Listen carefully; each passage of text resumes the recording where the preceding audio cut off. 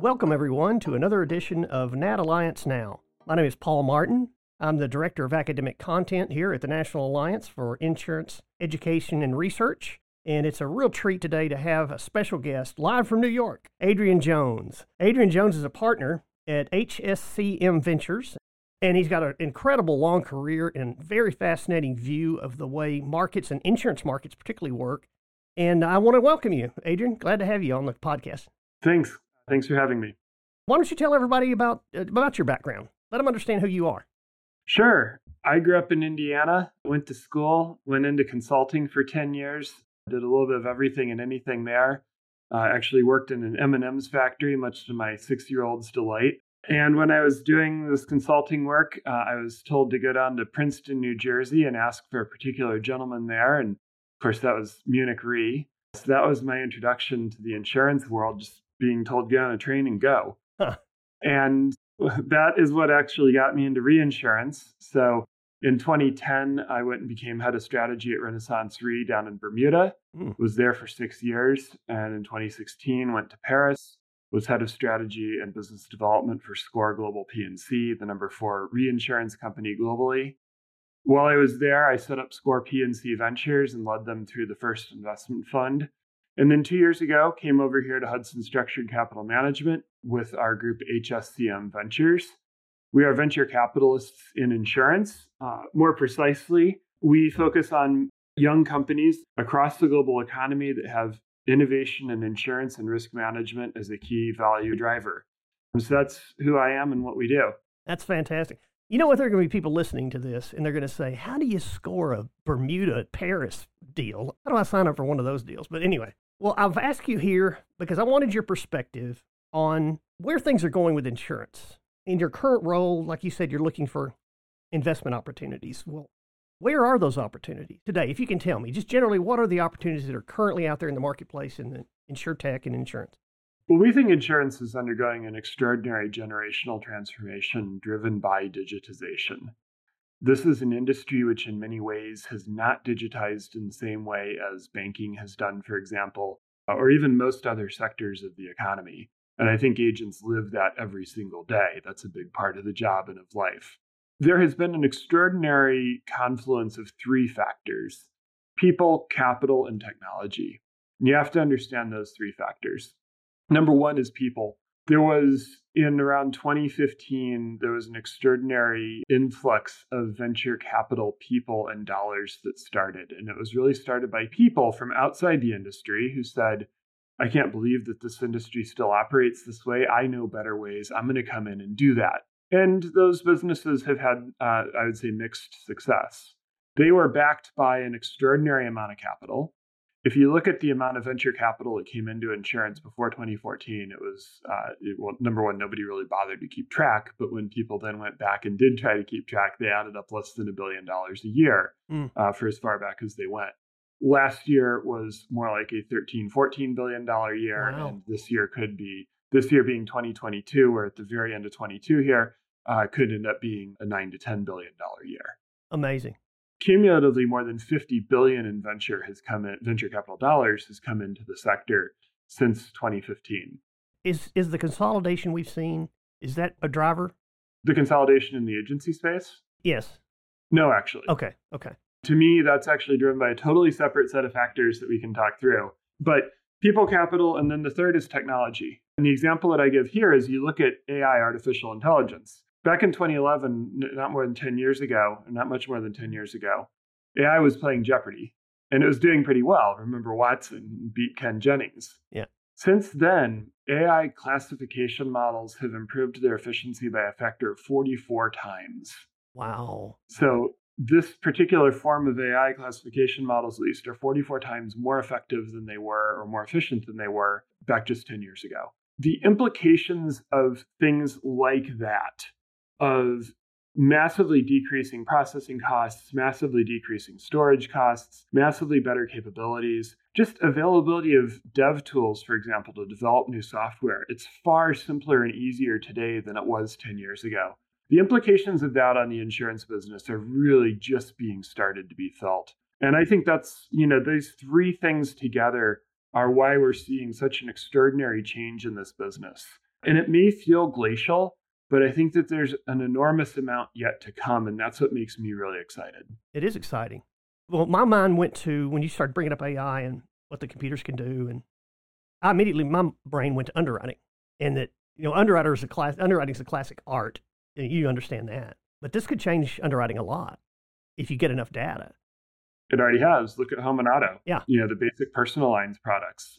You need to, if you're in that space and you want to be competitive, you need to be able to turn around a quote on standard business essentially immediately, because that's what's required. It's got to be competitive and accurate too. Yeah. There's companies in the UK that will put out 500,000 to 1 million quotes every single day. Wow. It's entirely driven by computers. There's obviously edge cases here and there, like the people that convert a school bus into whatever, that stuff's still going to be manual, but that's going to be what's done manually. If you have a 2020 Toyota Corolla with 10,000 miles on it, that's just going to go. Yeah. And nobody's going to look at that. Okay, I have a question then. Could they train this AI to go look at a Google Maps view of your house to see if there's a trampoline there? Oh, absolutely. That's already being done, actually. The better carriers will know that. They'll know that there's a trampoline in the back, there's a pool, maybe there's a cage for vicious dogs. They'll know what the quality of the roof is. Yeah. They'll know how big the house is, the house's footprint. They'll know if there's junk or debris, which of course is a problem in a windstorm. So yeah, that stuff is all absolutely possible, and it is increasingly becoming table stakes for being effective in underwriting in personal lines. Wow, that's really neat. Are they making progress in commercial lines doing that kind of thing?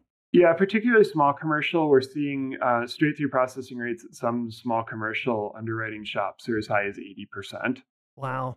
As you get larger and as you get more heterogeneous, obviously it becomes more difficult. And so when you get into the mid-market, it's much more about how do you prepare the information in a proper way so that the underwriter can look at it really efficiently and effectively, with all the information there at the underwriter's fingertips. And then for the very large commercial, obviously that's still relevant, right, but that's much more of an art than a science still at this point. But there are, increasing tools that are helping underwriters be more effective in their role. This is where people talk about the bionic underwriter. You're seeing that much more at the larger end. Right. Well, I have friends, of course, that are very talented risk managers, and they're seeing just the sheer data you can collect on a large employer, for example. You can do a lot of things in risk management if I have better data, loss data, incident data, machine failure rate, all that kind of thing. It all matters. So absolutely. The data's all out there, but here's the challenge. Data is a friction. Data is not the new oil. And this is a mistake that people made. They just said, well, if we have more data, then everything's going to flow a lot more smoothly and it's going to lubricate everything. No, data is friction because it takes effort to go out and collect that data, to analyze it, and to do something with it and about it. But once you figure out how to do that, that's when you turn it into a lubricant. That's a really good point. So how is the traditional insurance environment, how is it under threat with what's happening in tech advancement? Is it? Well, so think about to the agents that are listening here, think about the carriers that you deal with, and think about the average age of those companies. Think if there are any that are younger than you are. And even if you're very late in your career, odds are most of them are quite a bit older than you and quite a bit older than your grandparents. Mm-hmm. I buy insurance from the same company that my grandfather did. He got his eligibility in 1943 in Guadalcanal, and I'm still buying insurance from them. That's amazing. Think, is there any other product that you're buying the same thing as your grandparents did through essentially the same channel as your grandparents did? And from the same company. From the same company. I mean, maybe Coke and Pepsi, but right. There's very few products that are as enduring as insurance, and very few companies that are as enduring as insurance companies. Even look at banks. Odds are you use a totally different bank and you interact with that bank in a totally different way. So insurance is an incredibly enduring business. I joke that a lot of insurance companies survived the Panic of 1873, which was a riot by a bunch of men in top hats and bow ties down on Wall Street. If you can survive that, you can survive whatever's coming down the pike right now in Ukraine or wherever. So is tech a threat? Largely not. I think where tech is a threat is for the laggards who don't embrace it, who can't keep up with the state of the art. And I think that's true in both the agency side as well as the carrier side. I think tech is more of a threat to small agencies than it is to insurance carriers, because right now having a balance sheet is actually a pretty good thing, particularly in a world of higher interest rates. And the longevity of those customer relationships that a lot of, think of your small regional mutuals, for instance, they have extraordinary customer relationship longevity. That's not necessarily true of agencies. Right.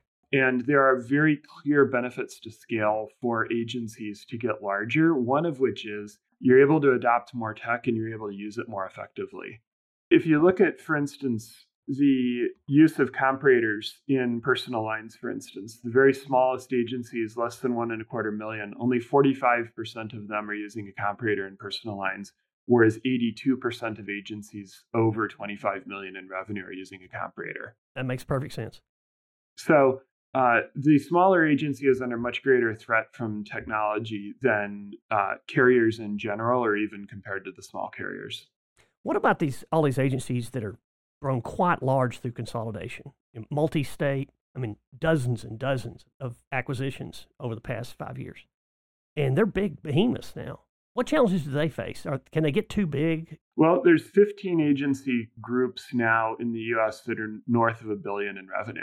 It's amazing. Yeah, I don't know when the first $1 billion agency was, but it wasn't that long ago. So yeah, there are definitely a very large group in the top 15 to 25, and then it trails off reasonably quickly. But there are very clear benefits to scale in terms of operating efficiency that you're capable of. There are very clear benefits in terms of choice, just if you look at the number of carriers that they have access to and how they have access to them. So there are definitely benefits. There are benefits from a capital markets access and financing perspective, being able to be public or at least have access to, debt and equity capital markets. What I think is really interesting is, historically, when agencies have been acquired, the principal or some of the key people hang around for some period of time and then eventually peel off and go recreate whatever it was they just sold. Right. Try to do it again and again. What we saw in the reinsurance world would suggest that actually there may be an end to that, or at least it will become more difficult, in part because of technology. I'm all ears. What do they see? So reinsurance went through, talking reinsurance brokerage here, went through a series of major acquisitions led by Aon and Guy Carpenter, and then, Willis, which is now part of Gallagher Re, such that those three controlled the vast majority of reinsurance brokerage in the US and globally. And they, to varying degrees, invested in technology which would provide data and analytics which could be used to win business for their agents, to help place business more effectively, and to help drive better deals with the reinsurance carriers on the other side. And it became much more difficult for individuals or even teams to peel away because the way that they did their business relied on access to this technology, relied on access to the analytics that the brokerage itself was providing. And that's just invisible to most people. They don't even know that's going on, do they? And you don't even think about it sometimes because it's just the way that you come and do your business. But then you say, oh my gosh, I could leave and go start my own shop, but what would I do without any of this technology that I've had? I'd have to go and rebuild it from scratch. And that's why there have been no large reinsurance brokerages that have been founded within the last 10 years. Tiger Risk was arguably the most recent, and that's well more than 10 years old at this point. Wow. So it has become very difficult to just peel off like that in the reinsurance world, in part because of tech. And I think those brokerages that invest most effectively in technology and are able to provide the best experience for their producers and their employees are going to find that their retention, both of customers and importantly of their people, is going to go up. And I think that will be a durable competitive advantage going forward. That's good to hear. We're at the National Alliance, we're all about people, really, about helping people succeed down to the individual level. And I would love to get your perspective because it seems it's always been this way. The environment changes and tech has changed things and we get new ways of doing things and processing things, but it seems to always come down to people. In fact, I had a lengthy discussion yesterday with an insurer, and they're still investing heavily in brand new people that they're bringing into their underwriting fold. And they appreciated that having that human who understands what these contracts do and don't do and knows how to explain it to the agent or price it properly is still a real big asset that insurance companies can't let go of, and I hope they never do because that's what we're about. But speak to the education piece on the people and how important that is?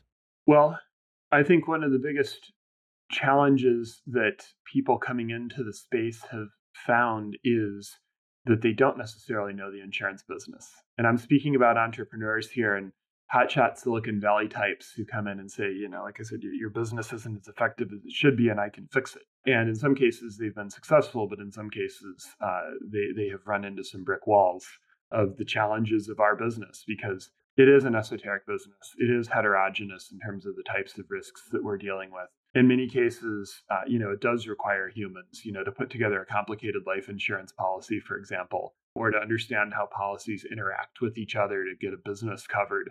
There's some complexity, and even in personal lines, as agents well know, you see it all the time in agent chat forums. How do I handle this particular situation? Right. So that all definitely exists. Now, how do you solve that? Well, number one, you try to get humans away from doing the really basic stuff that humans, probably ought not be doing that machines can do better. So that humans are therefore more focused on handling exceptions rather than just processing through the basic sort of stuff. So that's number one, using technology to do that. Number two is one of the challenges that our industry has faced is how do you attract humans to this business? Right. InsurTech has attracted an extraordinary number of people. We're in the process of adding it up right now.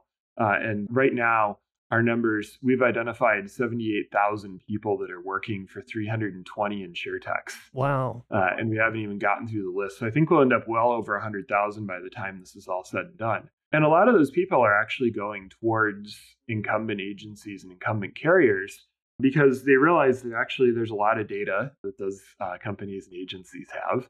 There's a lot of growth potential, and there's a real need for their technology. Then you flip to the other side, and technology is enabling incumbents, particularly incumbents of a particular size, to be much more industrial about their recruiting. The biggest challenge for a lot of agencies is how do I find people who are going to succeed in this very difficult job? And a lot of the times it comes down to an interview and kind of try people out and hope that they make it. And you invest in someone and it turns out that they don't. And that's a bad outcome. We are seeing much higher success rates in 1 year retention for those who are able to put technology at the problem to, for instance, profile people for the sort of skills and techniques that are necessary in order to succeed in the insurance business. So even technology can help in something like, recruiting. It certainly can help in retention because people want to work in environments where they have good tech. Yeah. And you know what? We're actually part of that here at the National Alliance. I mean, having that CIC or a CISR designation or a CRM, that right there, it's a marker that says, okay, they have this capability. They were able to get that. They're at least here on the level. That's an important perspective, isn't it? Those designations are markers of capability.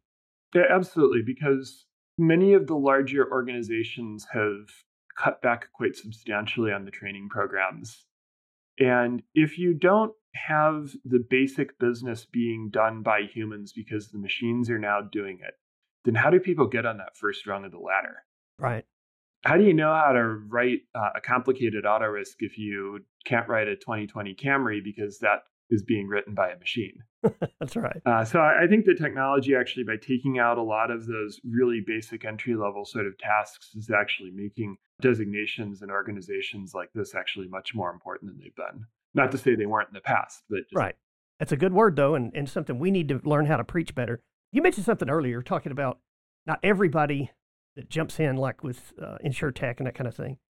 I worked for a tech startup 10 years ago, and you know who they are. I'm not going to mention their name, and loved my time there. It was really interesting, and I got there from day one and got to watch, a tech startup operate.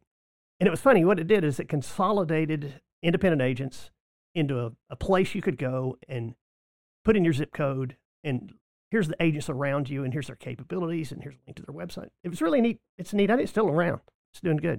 But about 8 months, we were into this thing, and one of our guys got a call from Google. I said, "What? We got a call from Google?" He said, "Yeah, Google called." I said, "Who's Google to call? I mean, who calls you from Google?" I understand it better now. But back then, I didn't understand it very well. And they eventually, about a year later, tried to do the same thing that we were doing. They just thought they could leverage that giant platform. They could leverage it better than we could. So they tried. About a year and a half after that, the guy that was heading this thing up at Google called our CEO, and they had met before, called him up and said, we give up. And the difference was, he said, there's no way that we can penetrate the relationships that are really old and cemented in the insurance industry, like between company and agent, agents among themselves at a state level, at a national level. The relationships are so built in and ingrained that they found it very difficult to punch through that because they didn't understand them. They didn't speak their language and it's harder to build trust, I guess, is the main issue. But I just found that fascinating, that all that tech, all that money, all that power, ability to knock the door down. And they finally called and said, we give up. We're not going to be able to do it. Yeah, because actually big tech has far bigger fish to fry than trying to figure out how to sell an insurance policy. That's exactly right. I mean, obviously the insurance business is huge. It's a $7 trillion business globally. There's a lot of value to being able to sell insurance. Insurance distribution is a $100 billion a year business just in the U.S. There's 854,000 insurance agents in the U.S. right now. That's a lot of agents. These are huge, huge businesses. But when you think about what the big tech companies have on their plates that they could potentially be going after, I think it'll be a while before they get to insurance. Yeah. Despite the little foray that you were describing there. Well, let me ask you a question. This may wrap us up. Take it anywhere you want to go. But what does your gut tell you? What does the future look like for the insurance industry?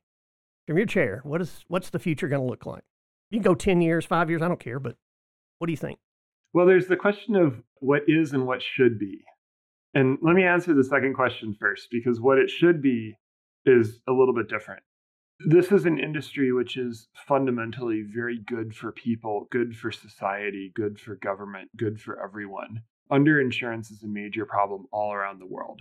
You look at Florida and the counties that were ordered to evacuate during Hurricane Ian, and the fact that 47% of people in those counties who were in floodplains in those counties didn't actually have flood insurance. Yeah, that's bad. To me, that's just a disaster.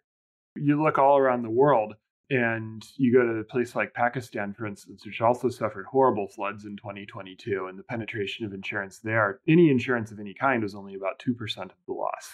So this is an industry which is very important. When we focus on solving problems as an industry in partnership with our customers, we are able to make the world a much safer place. If you look at rates of industrial accidents, rates of lost time off because of workers' comp issues, rates of structural fires, even car crashes, those have all gone down over the course of my lifetime quite substantially. Car crashes, incidentally, have just started ticking back up for reasons I think a lot of us are familiar with. But this is an industry that can make the world a safer place. I think in order to do that, number one, we have to have continued product innovation. We have to be able to meet customers where they are, as they wish to buy. And that does not necessarily mean everything's going direct. Agents can absolutely do that. Agents have a part in it, but it doesn't mean that people are going to walk into our agency on Main Street to come purchase insurance. That's not where the customer is. Right. I think that it means taking out a very significant amount of overheads that exist in this business. Just in P&C, there's about $70 billion a year in expense. There's also quite a bit on the life side, quite a bit on the health side. Many other industries have taken out quite substantial amounts of their overhead on a unit basis. Insurance has not.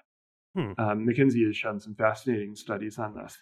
We just have to do that. Why? Because all of this expense, the selling expense, distribution expense, overheads, are all built into the cost of insurance. Our customers pay that. And I think our customers buy less of our product because it's not as efficient as it needs to be. We don't meet customers where they are as often as we need to. And we don't necessarily have the products that meet their needs. So we as an industry have to solve those three problems. And I think that means carriers, reinsurers, agents all working together towards common solutions that are going to be good for people. Now, that's what it should be. What it is in the future, I think it's going to take time to get there. But I think that the inexorable march of technology is going to push us in that direction, even if we don't get as far as we might, otherwise get. And I think ultimately that's going to be a really good thing for society. Interesting that you said that, the way you said it, because I've said for years that you can't really have a high-functioning Western type economy without insurance. You just can't. Everything, because it and banking are attached at the hip. And that was a brilliant way you said it, though. The future should be that way, and I'm looking forward to that. Well, Adrian, I want to thank you for being on today. This is a real treat. And I know our audience is going to enjoy listening to this. People that are thinking ahead, whether they're agency owner or producer or underwriter or risk manager, that this is the kind of thing that they love to think about, because I think the future's bright as well. But we do have some challenges ahead of us. I appreciate your support. And if anyone is interested, they're welcome to follow me on LinkedIn, Adrian Jones on LinkedIn. So, Adrian Jones, thank you again. And for us at NAT Alliance Now, wish you a great day. You too. Thanks.